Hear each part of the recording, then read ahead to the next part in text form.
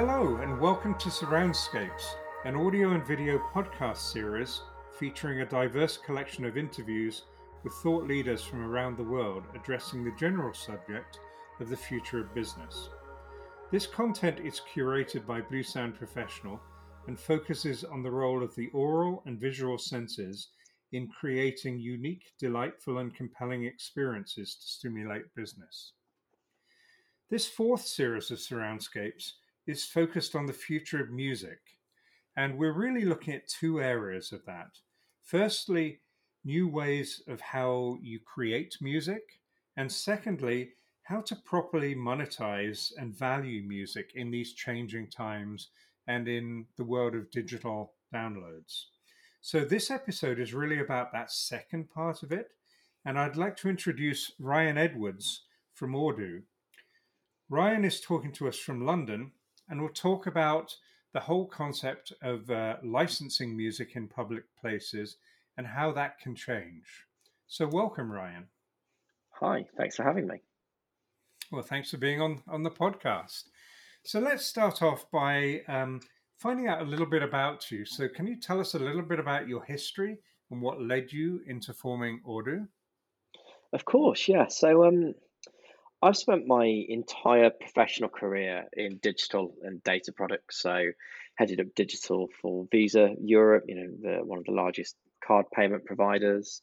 Worked in mobile app space, worked in fintech businesses. So everything I've done, I've always been very focused, very obsessed with kind of the power of data, how data transfers, and how it can be harnessed. Be it for at Visa, we were looking at shopping patterns for retail clients and to better understand their customers, or for apps, how you give a more personalized service. For in the fintech space, I was working in a business that linked card payments to loyalty, so it made it easier to collect your payment rewards. And again, that was all because of data permissions.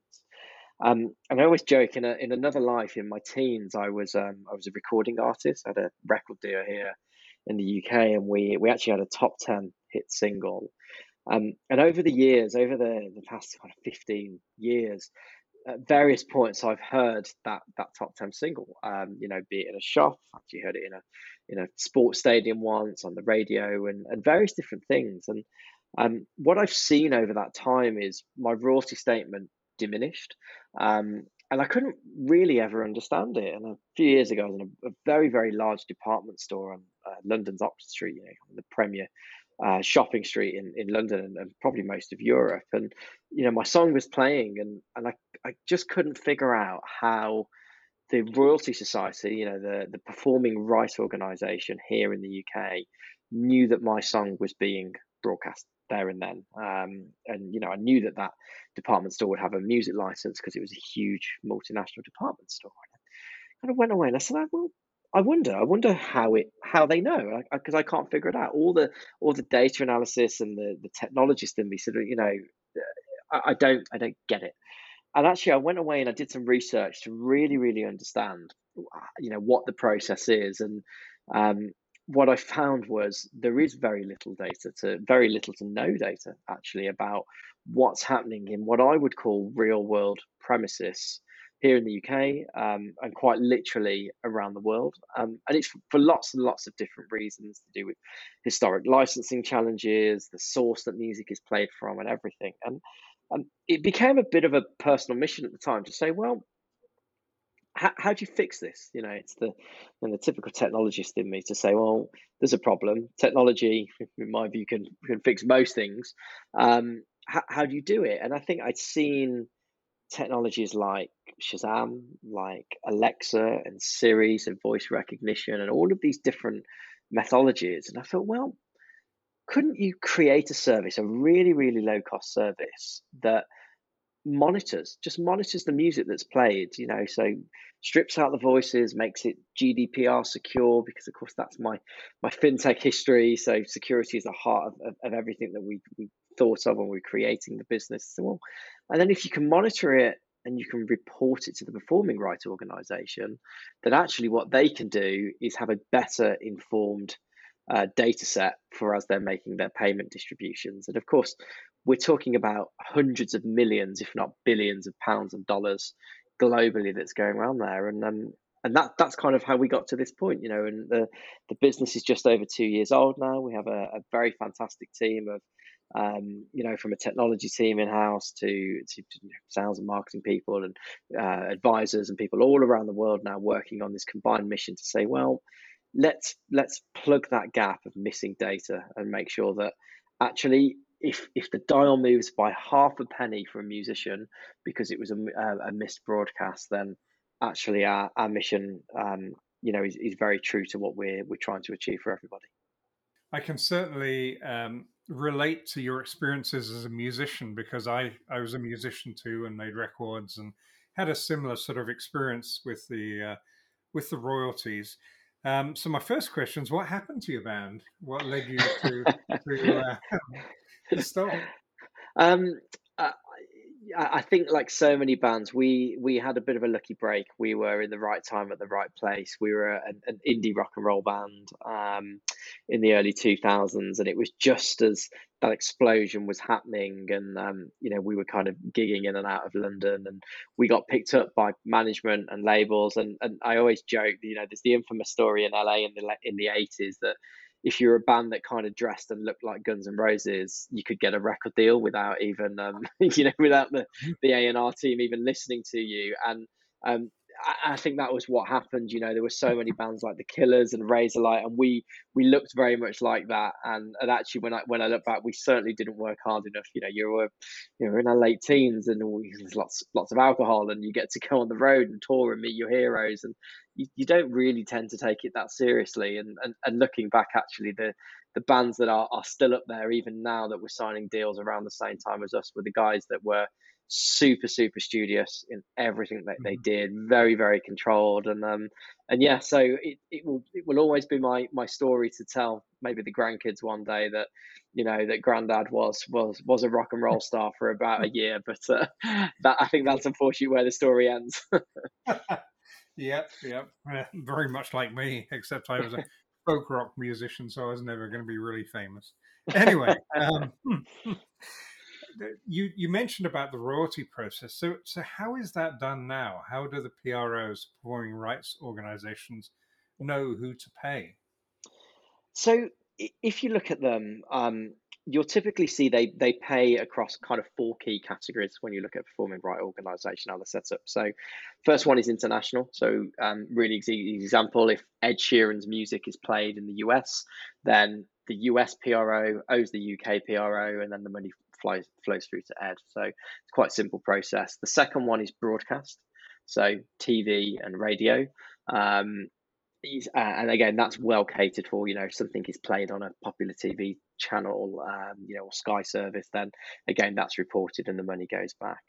The third one is what most PROs will call digital or DSP, so a digital service provider like Spotify or Apple Music. Again, they know exactly what's been played at that period of time, so it's very easy to capture. And actually, the bit where we've really focused as a business is what we believe is the biggest unknown is called public performance. And public performance is a really open area, and that can be everything from your local hairdressers to a multinational supermarket, retailer, to a large live venue.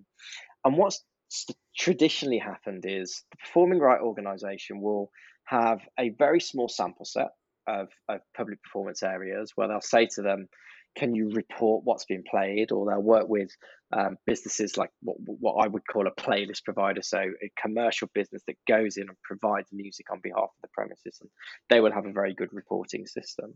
And they will look at that in a very small sample. They will overlay everything that's else that they have by the way of data, so that radio, TV, international data, and apply statistical analysis to it. So if you are that one artist that always misses the radio play, always misses the broadcast, but is actually, you know, played almost on a daily or weekly basis in lots of these public performance areas, there is a high degree of certainty that you will never be paid a penny for the rebroadcast of your work. You know, and while it's very hard to capture literally millions of premises around the world, actually we are living and, you know, in the biggest digital revolution of well, biggest revolution that is, of course, is digital of a generation. And this is the opportunity, for a business like ours to better enable PROs to say, hey, you are amazing at what you do. You get artists paid. And if it wasn't for you, for the last 100 years, nobody would have been paid. However, we can give you the data to now get right down to the minute detail that, the exact artist paid every single time. So I've heard people say in the past that a lot of the PROs pay by physical media sales. So, like if Fleetwood Mac, for example, sold 1% of all CDs bought, then they get 1% of the rights. Is there any of that still going on, or are people moving? Yeah, and I think the challenge that a lot of the music industry and everybody has is it's hard to know because it's almost a closely guarded secret, and I don't think it's in a statistical way where they're trying to hide it and saying we're not telling anybody what's happening, but it has been hard. So your example is exactly right. If traditionally they let's say they were missing some report, but they could see Fleetwood Mac had a particularly strong week selling their latest version of their greatest hits, and it is genuinely 1% of all UK sales, then actually you can understand why they would apply that analogy and that process to it. But the challenge is every single PRO around the world has their own statistical analysis engine and their own way of distributing. So actually what you see, and you look at royalties globally, I think it was 2019, $55 billion worth of royalties were distributing globally. So you then accredit that to every PRO in every market. And of course, there's never one. Here in the UK, we have two. We have PRS and PPL. In the US, there's four. In France, there's one. In Australia, there's two. There's so many different ones. And you think all of these layers sitting on top of different ways that they're approaching the data and the distribution, it's near impossible to get to a standard, a data standard for this happened here. It equates to X, and that's what should be paid to the artist. Mm-hmm. Okay.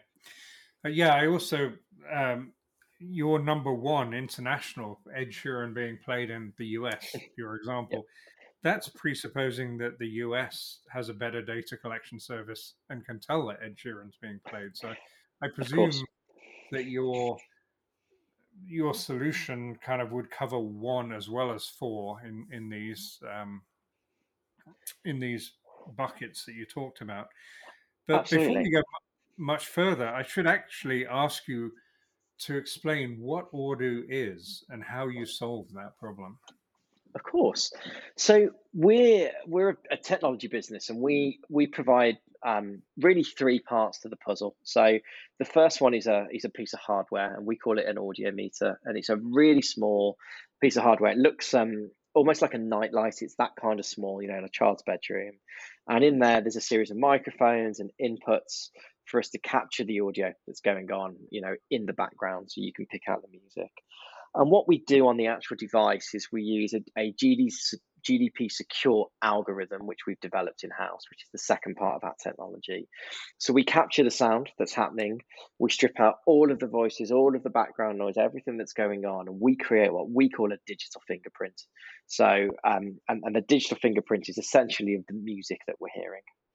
We then have a cloud system which has got in excess of 60 million songs stored within it. So essentially any song that you would find on one of the DSP providers, Spotify, Apple Music, Deezer, etc. We have those in our library, in our database, with all of the relevant metadata tags. And we fingerprinted them in the library as well. So what we do is we match the audio fingerprint that we've captured in a secure way, anonymized, with our library of music. And from there, we're able to create and generate a report to say, great, we know, and I'll stick with the Ed Sheeran example because you mentioned it, and so have I, and say, well, we know that it was this Ed Sheeran song at this time, this date, this location, that it was broadcast.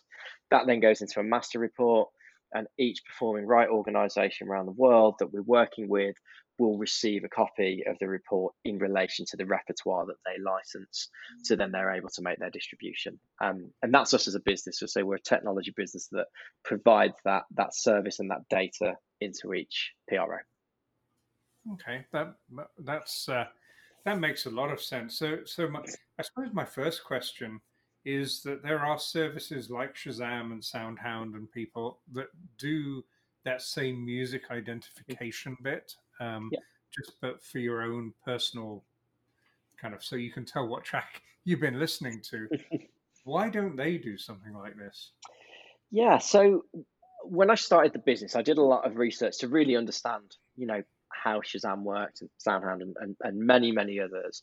And I'll use Shazam as the particular example because it's probably the most foreknown Mhm. globally. And when you are on a a mobile phone and you go into the Shazam app and you say, "Tell me what this track is because I'm in a restaurant and I really like it," you are essentially activating your microphone and you are giving them the permission essentially to record the room and work out what it is on your behalf. It's a user permission led interaction. With ours, we had to start actually the opposite end of the sale, almost a bit like a CCTV service, in security, to say, well, look, if you're walking into a shop or a restaurant, you as a customer or a consumer are giving no permission for anybody really to track you or understand you, despite I think what we all believe about Facebook or listening devices or what they think they can and can't see. It's a completely anonymized service. So we had to start and say, okay, I cannot record anybody's personal conversation or private conversation because it's their private conversation, and actually we don't want to. It's a whole different kind of worms that we would be opening with that. So we had to start and say, well, how do you strip it all out? And the second thing we then did was looked at voice recognition technology. And again, if you look at, say, an Alexa or a Siri or any of those services, what they do, of course, is listen to a room as a whole, and they try to pinpoint a voice very distinctively, so it can collect that command and of course trigger the software chain off the back of that. We do the opposite. We try to listen to the background noise, strip out all of the front voices, and recognize the music, the audio that's in there. And that's why our service is different. Why Shazam and others aren't doing it, I think it's because fundamentally we have approached the techniques to our audio algorithm in a completely different way. And everything that we do is, of course, based on this audio meter, which is a multi-input device. We also use what we call an array of microphones. So we have multiple microphones sat within the audio meter itself. So it means that we're getting split second sound reflections as it's going in, and we have to quantize and pull all of those parts together as well. So it's a little more complex in what we're doing. And yeah, a very, very different, much more kind of B2B commercial service that we provide. Mhm. Okay. Um, so a thought came to mind when you were talking about that. What happens with spoken word tracks? How does that? Yeah. You, So, so what? Because what we're doing is we're looking for fingerprints and a matching system. When we create the audio filing device and we try to eliminate what we would describe as obvious background noise. So, if it's a coffee shop, a coffee steaming, and we would hear those lookalike patterns. So, whether it's footsteps, whether it's continual same level of decibels of a coffee steamer, all of those kind of bits. Mhm. Once the fingerprint is created, as long as if it's a spoken word part of a musical piece or say an a cappella track, actually the fingerprint should still match, and we get a really really high recognition piece on that. So yeah. Okay, that makes sense. Um, I'm going to ask one question. I want to kind of go on with what you were saying, but one thing came to mind um, about how people are paid, and I think I'll ask it now, although it's Of a course. little bit out of context.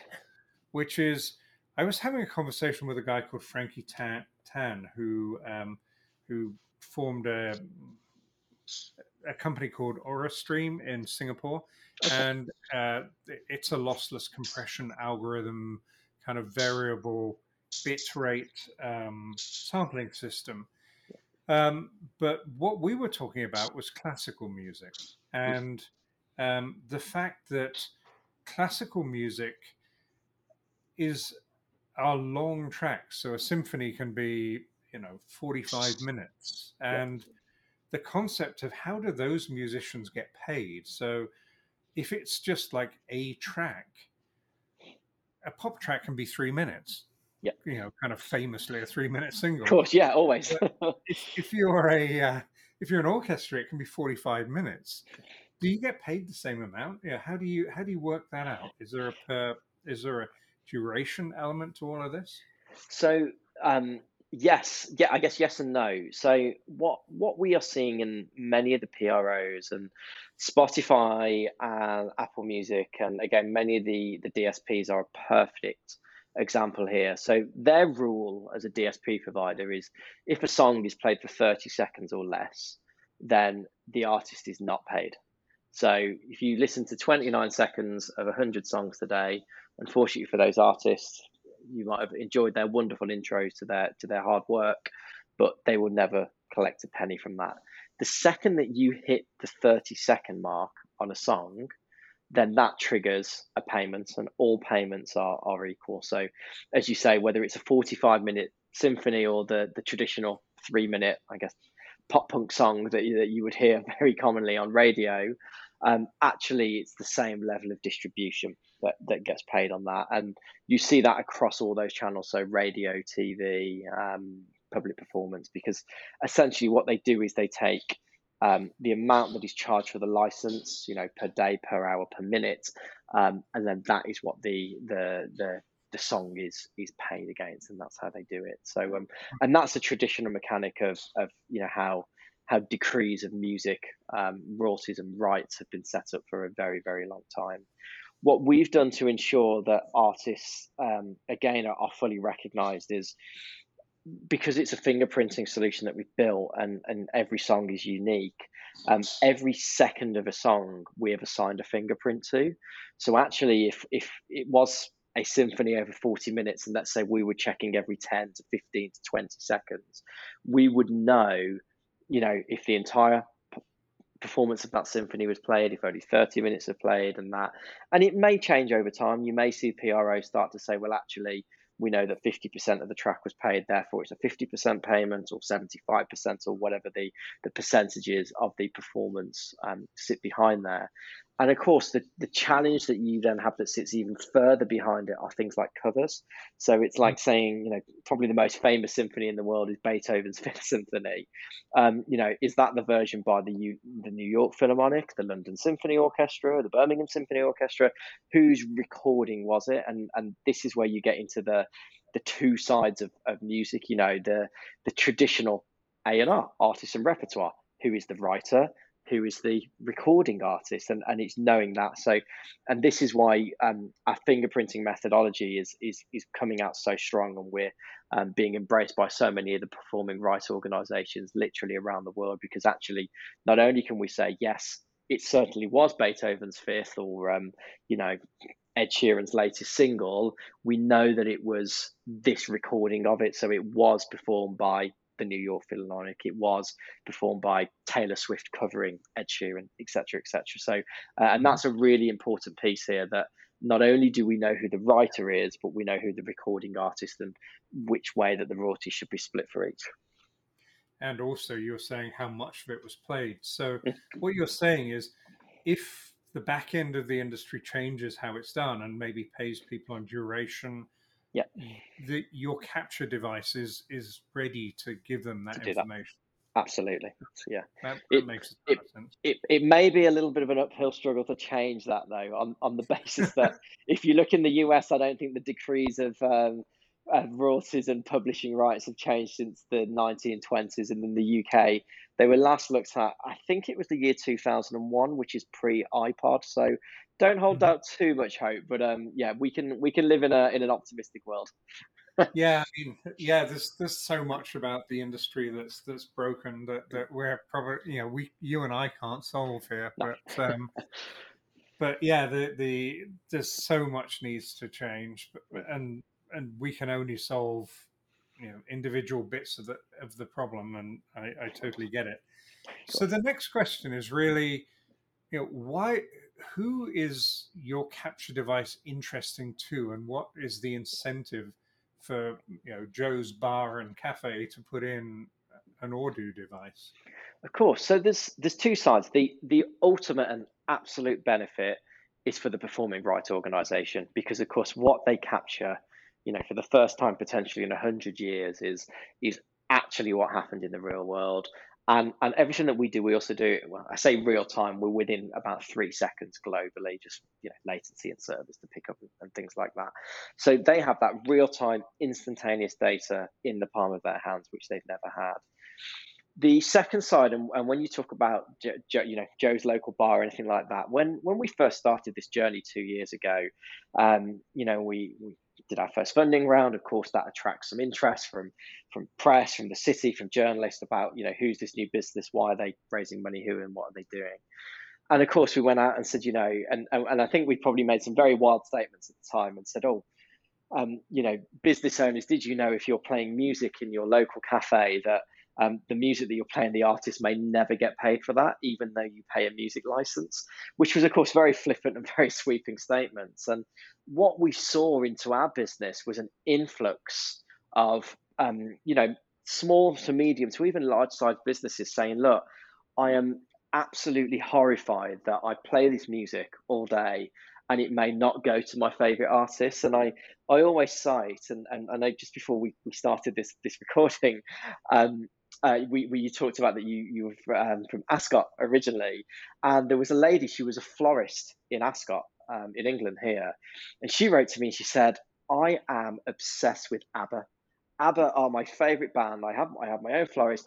ABBA are on repeat all day. She said, I'm very worried that Bjorn and Benny aren't being paid. So of course it was a bit of a giggle, and of course I wrote back and said, look, Bjorn and Benny, they're okay. Don't worry. Financially, they're okay.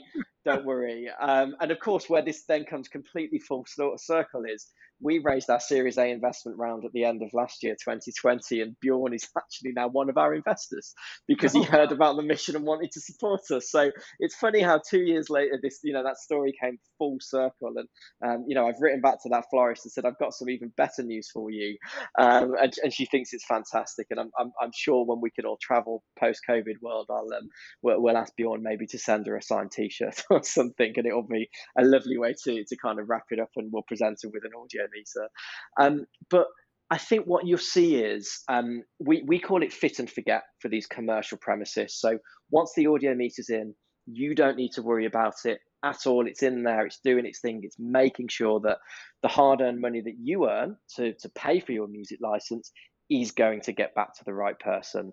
And actually, what I've always said, and as a business owner myself, in this business and done other businesses as well, is there is always that responsibility as a business owner to make sure that you are doing, in my view, the right thing. So are you paying the right commercial rates, the right level of tax, and all of these kind of bits that you need to do as a responsible business owner? And I believe that the business community has always stood up to that and made sure that they support others as well.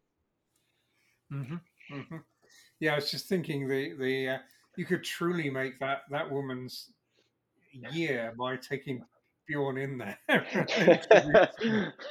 Of But course, no, it's it's so funny how these little anecdotes come throughout your life, and to me, because I'm in my mid-30s, so I was too young for ABBA, but I mean I grew up listening to it.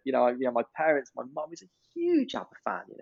Always, I remember dancing in our kitchen, our living room as a child with my mum and my dad to ABBA tracks. So it is so funny how these things come completely the whole way around. And yeah, and I think, so somebody said to me not long ago, they said, well, but if you get this accuracy right, and Bjorn is still being paid particularly well from royalties, this could decrease his royalty share. He could earn less right now. Mhm. So of course the Yep. joke is, well, yes, Bjorn does okay. He's fine. But actually, I think what you see, particularly in these historically massive artists, is a big responsibility for the next generation.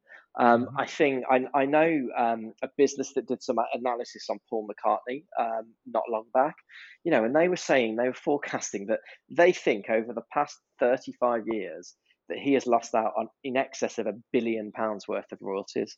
So again, although I'm sure that doesn't, it does affect him financially, but it doesn't in the grand scheme of things, because of course he has extreme wealth.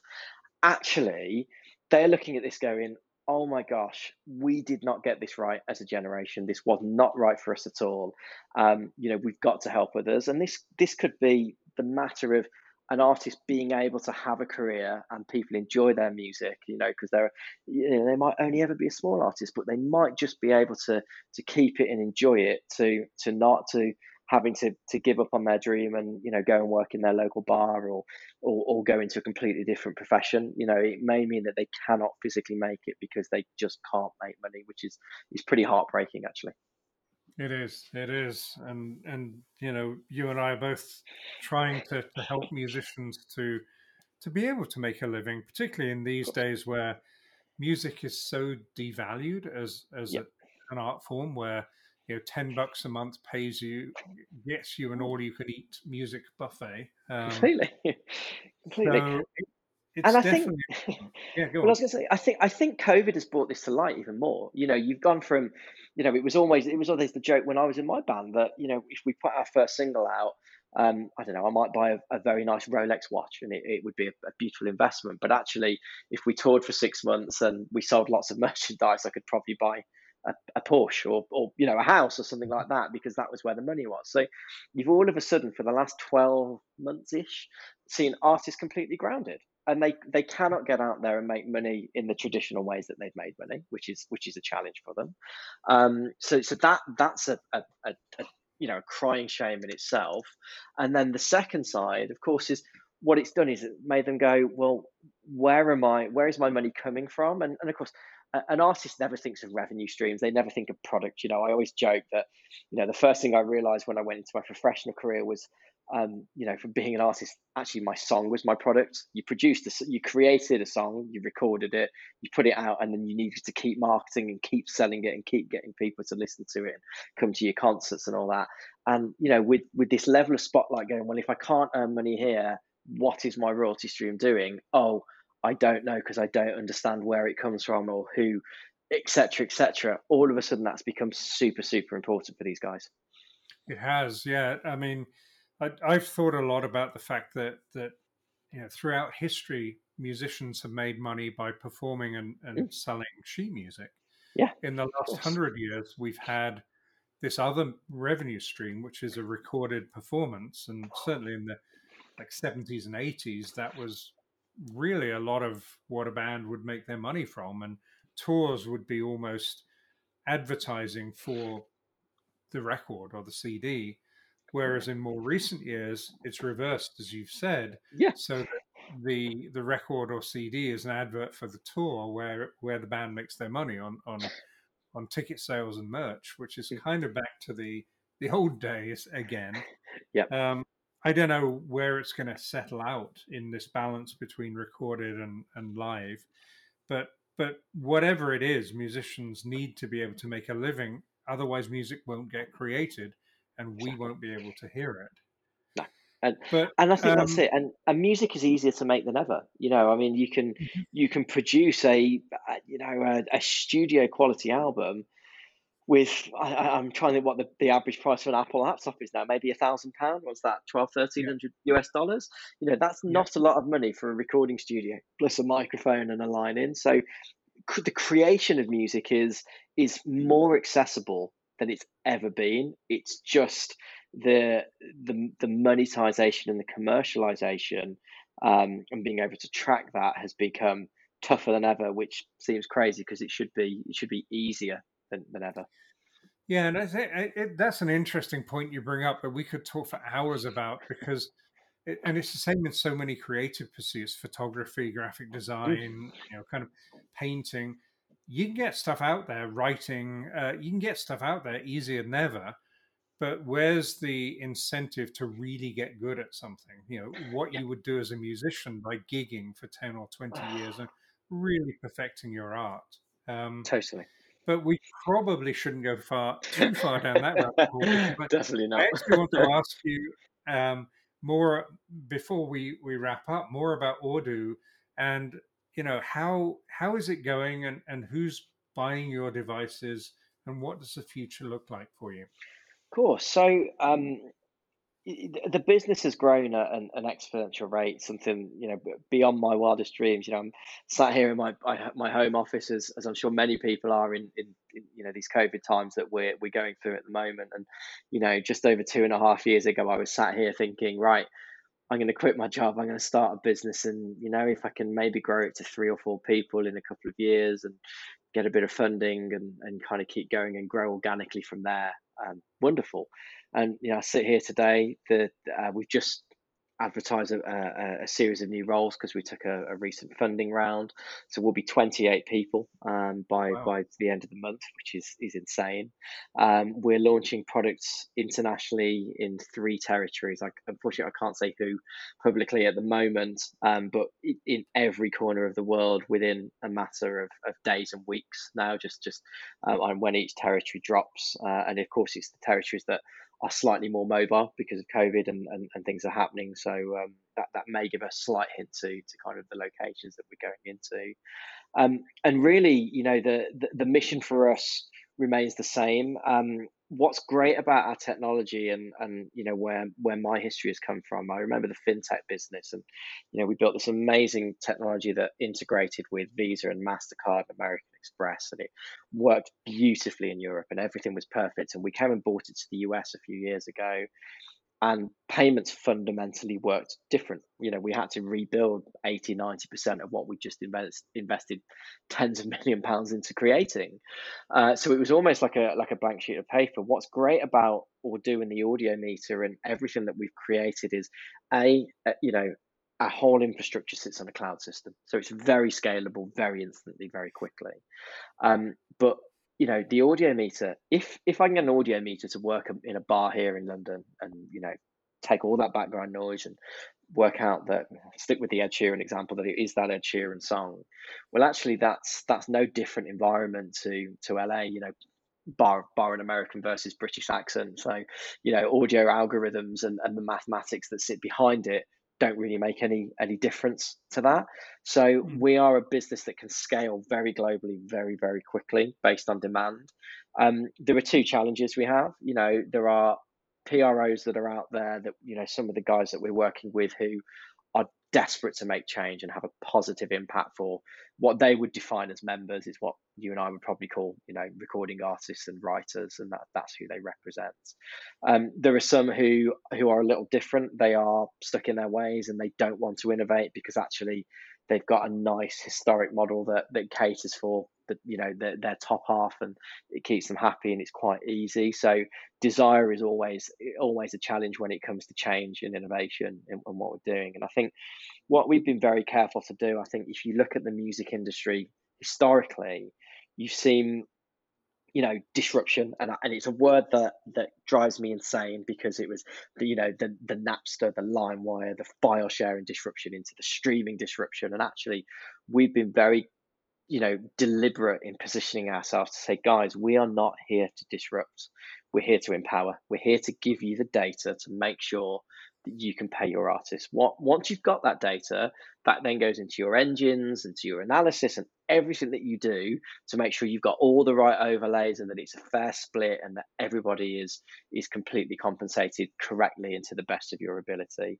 And I think we found a niche in that. We've surrounded ourselves with the best people in the music industry. So we have Rick Riccobono, who is the ex-VP of BMI, one of the US's largest PROs. We have Chris Herbert, who is a legendary music manager, created that little girl group called the Spice Girls, and so he's been there, he's done it, he's scratched his head as publishers and said, why aren't we getting paid for this? And we've got the ex-head of publishing and Adam Parnish from Spotify, helping us and supporting us and helping us grow as well.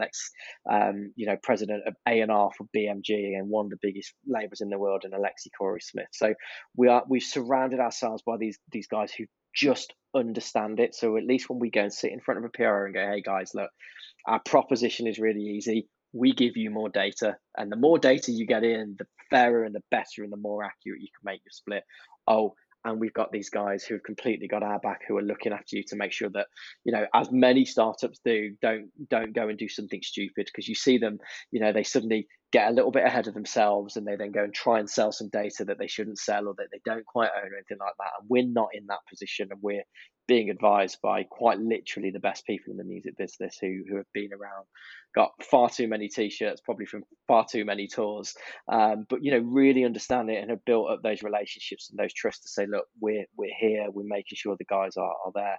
And of course, what underpins it is just a brilliantly hardworking team. We have, I handpicked them, so I get to say it. But the best technology team in the world.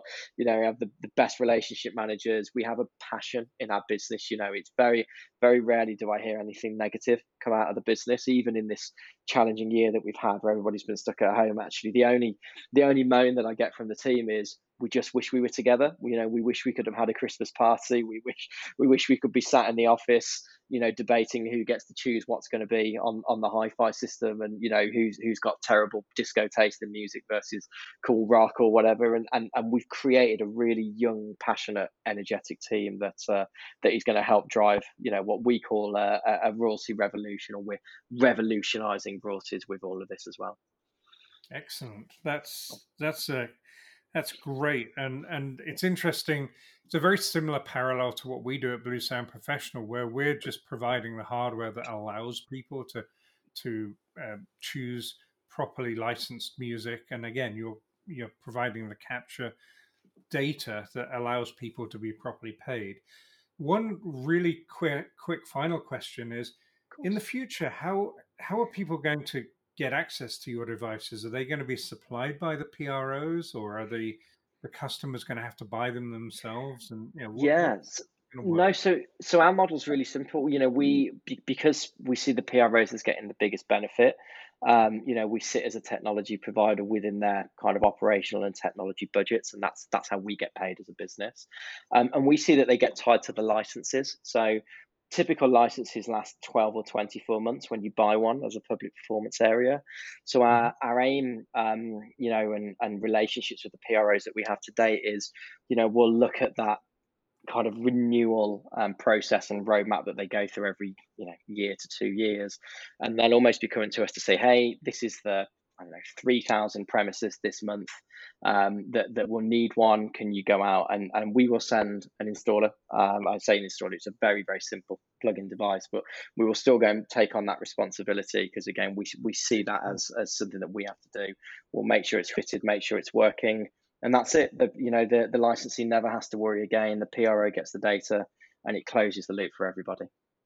Right, that's great. So, one final clarification: I think I understand that it actually uses cellular technology, so it doesn't link to the network in the premises. Is that right? Yeah, correct. Yeah, so we've on the actual audio meter itself, we have what we call an eSIM, which is a chip built onto the PCB, which to most people is like a chipboard that you would see in a phone or any piece of technology. And the reason that we did this is, Wi-Fi for trying to capture the world's Wi-Fi passwords felt like a hell of a task. And actually, why should the business have to provide the Wi-Fi line for us to do this? So yeah, what we've done is we've created relationships with all of the world's largest mobile networks, and particularly even more in the territories that we're operating in. So when our engineer goes and installs the audio meter, whichever has the strongest signal, because we know there are always dead zones with different mobile providers around the world, that actually it picks up the strongest signal, it gets it, and it sends that data back in a really precise, fast way to us. And yeah, we wanted to make sure the only thing that we were asking the licensee for was, can we have a plug to plug it in, which we felt wasn't too obstructive for them. Yeah. And just to be clear to the listeners here, when Ryan's talking about a plug, he means an AC plug, so it just needs power. Yeah, sure. So thanks very much, Ryan. Anyone who wants to know more about Audoo, which I hope many of you do, you can find them at Audoo, which is spelled AUDOO.com. And you can find Ryan on LinkedIn, Ryan Edwards. He's very active on LinkedIn. So thanks again, Ryan, and thank you everyone for listening in. Please leave your comments on the podcast platform of your choice. Tell us what you like, what you don't like, who you'd like to see on the series, and please come back and listen to some more Surroundscapes very soon. Thanks again.